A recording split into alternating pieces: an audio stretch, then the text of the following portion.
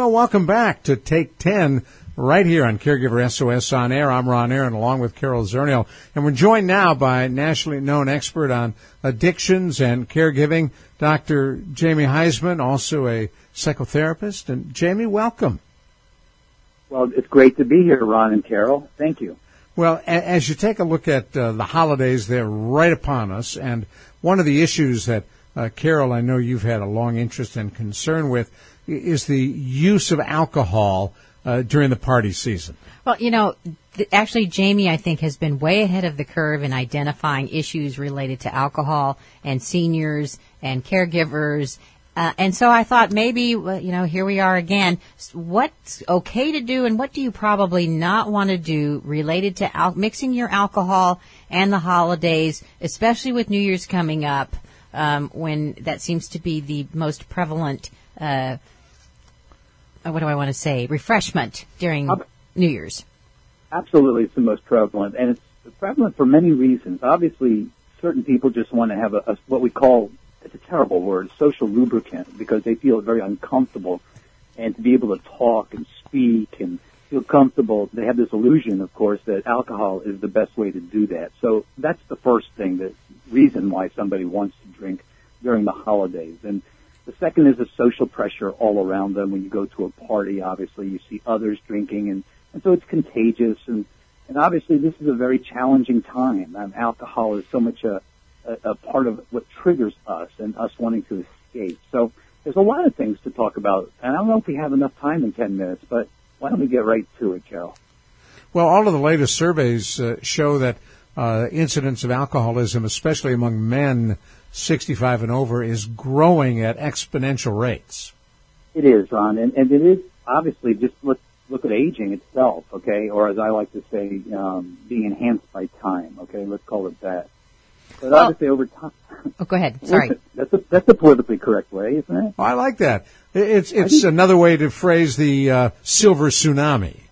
It is, and it also is a very positive aging sort of message, and that's where I'd rather be, in this positive aging message. But it's natural for anybody to have common sense and to understand sometimes how grief and loss is a part of the aging process, and how loss triggers depression and a need to sometimes escape from emotions that we haven't faced in the past. So as we get older, without having therapy, without dealing with a self-care model, we're pretty vulnerable, and alcohol seems to be the first thing that people choose. And the second is obviously, for a whole nother show, the opiates and benzodiazepines. Well, it's kind of a cruel twist that alcohol, people take it because it makes them feel better, makes them feel happy, makes it easier to talk, party, yay, when alcohol actually is a depressant, is it not? Oh, it is. It's a tremendous depressant. Ask anybody who wakes up the next morning if they're going to do what they did the night before. But obviously, this is the American way right now, which is I want it and I want it now. Alcohol is a tremendous depressant. So I guess for our listening audience, there's two things we need to talk about. One is a strategy, if you will, for those who do drink. And those who don't drink, obviously, since there's so many triggers around holiday time and families and chaos and old issues and resentment and forgiveness that we've not done, we need to talk about those who are in recovery so they don't pick up. So those are the two issues I think we could hone in on. I stopped drinking a couple of years ago just because I hated the calories. And the thing that I've discovered, and I talked to someone else the other day, Dr. Jamie, at an event, who also does not drink. What I find amazing is to watch the personality changes in people around you if you're at a table or at a party where others are drinking. It is so incredible to see firsthand, and they don't see it because they're in the middle of it. No, it's a learning journey, and you're stalking your behavior by looking at somebody else. And so for those who actually do drink or can drink, if you will, there are ways to deal with it. You have to stop early during the holidays, which means, definitely it's not good for bedtime. I know that for my patients, certainly, when they drink late at night, they have a difficult time sleeping. Because it actually prevents you from having that deep sleep. You wake up more often when you drink. Exactly, Carol, it does. And it also exacerbates already anxiety that you do have. And so that's why people keep drinking and drinking and drinking until they drop, and that's a blackout. But if you can drink, moderation is the key here. Also, I always tell people to stick to one type of drink. I mean, mixing and matching is a bad idea. Yes, it is. Not that I have experience in that, but yes, but you've read about it. But yes, that mixing part is not good. Go with that feeling, Carol. Go with that. I want to hear more. No. Also, make sure you have plenty of water, because I think when you go to a party, and if you can drink, and if moderation is the key, have a strategy. Make sure you're having a glass of water in between your drinks. I recently read something. Yeah, I recently saw something that said for every drink, then the next one is that same amount of water, so that you're always 1-to-1 water, and then have some food as well. And be near a bathroom. And always keep in the back of your mind, I call it guided imagery, that when you blow that, breathalyzer, you're going to have a non-compromising sort of cop in front of you that's it's going to be quite objective and not subjective. So that's a deterrent. Well, let's talk about, the family. So what happens with family dynamics? We've got all the family members. They don't normally hang out together during the year. Maybe you got the caregiver, mom or dad, cousins, and we add alcohol to the mix. What can happen? Carol, this is a great conversation. So I can get to my second point about people in recovery. But I also want to bring up a point that you're actually keying on now, which is caregivers are relapsing at an unbelievable rate.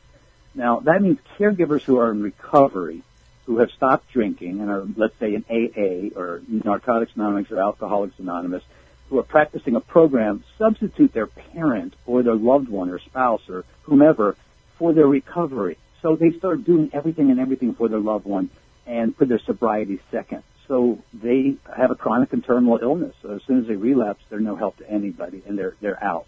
But to the families that you're speaking about, realize the cues and triggers.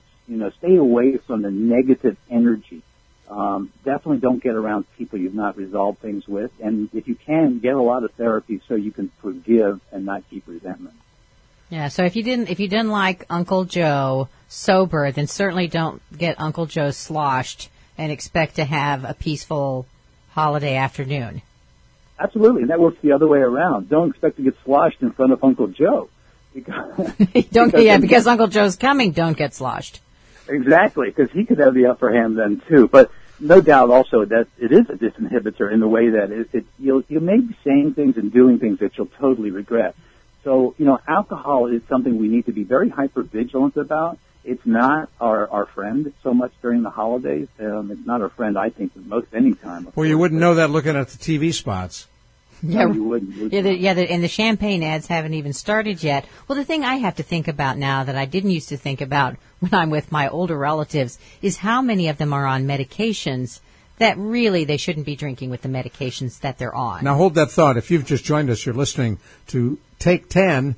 At the end of each Caregiver SOS on air, we bring you Take 10 with Dr. Jamie Heisman and Carol Zernial. Jamie, Carol raises a really good point, and that is as we age, as we're on medication, are the things we should be more aware of when it comes to alcohol. Oh, absolutely. And Carol, you bring up a great point around medications and the contraindications. But I think that people don't realize, that our metabolism shifts as we grow older. So that which we used to be able to drink, even a younger or a boomer time period, it reacts entirely different within our body system as we get older. So don't have the illusion that our bodies and metabolisms don't change over time. They do. And alcohol is like pouring gasoline on fire. And the proof of that is, that if that same metabolism that doesn't let you drink is the one that adds 20 pounds to your waistline, doesn't matter what you do, everything makes you fat. Got about a minute left, Jamie, for those who may be facing this first holiday season, the first time they're in recovery. Obviously, spend a lot of time with your sponsor. Well, absolutely, Ron. I'm so glad you actually mentioned that, because really the first caregiver group in this country was Al-Anon. And obviously when Bill Wilson started AA, his wife Lois went into the kitchen and started the first caregiver group.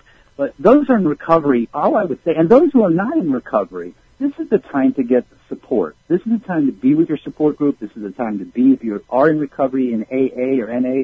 And just like you said, Ron, it's connection. Whatever you do, do not isolate, and do not drink, obviously, alone or by yourself.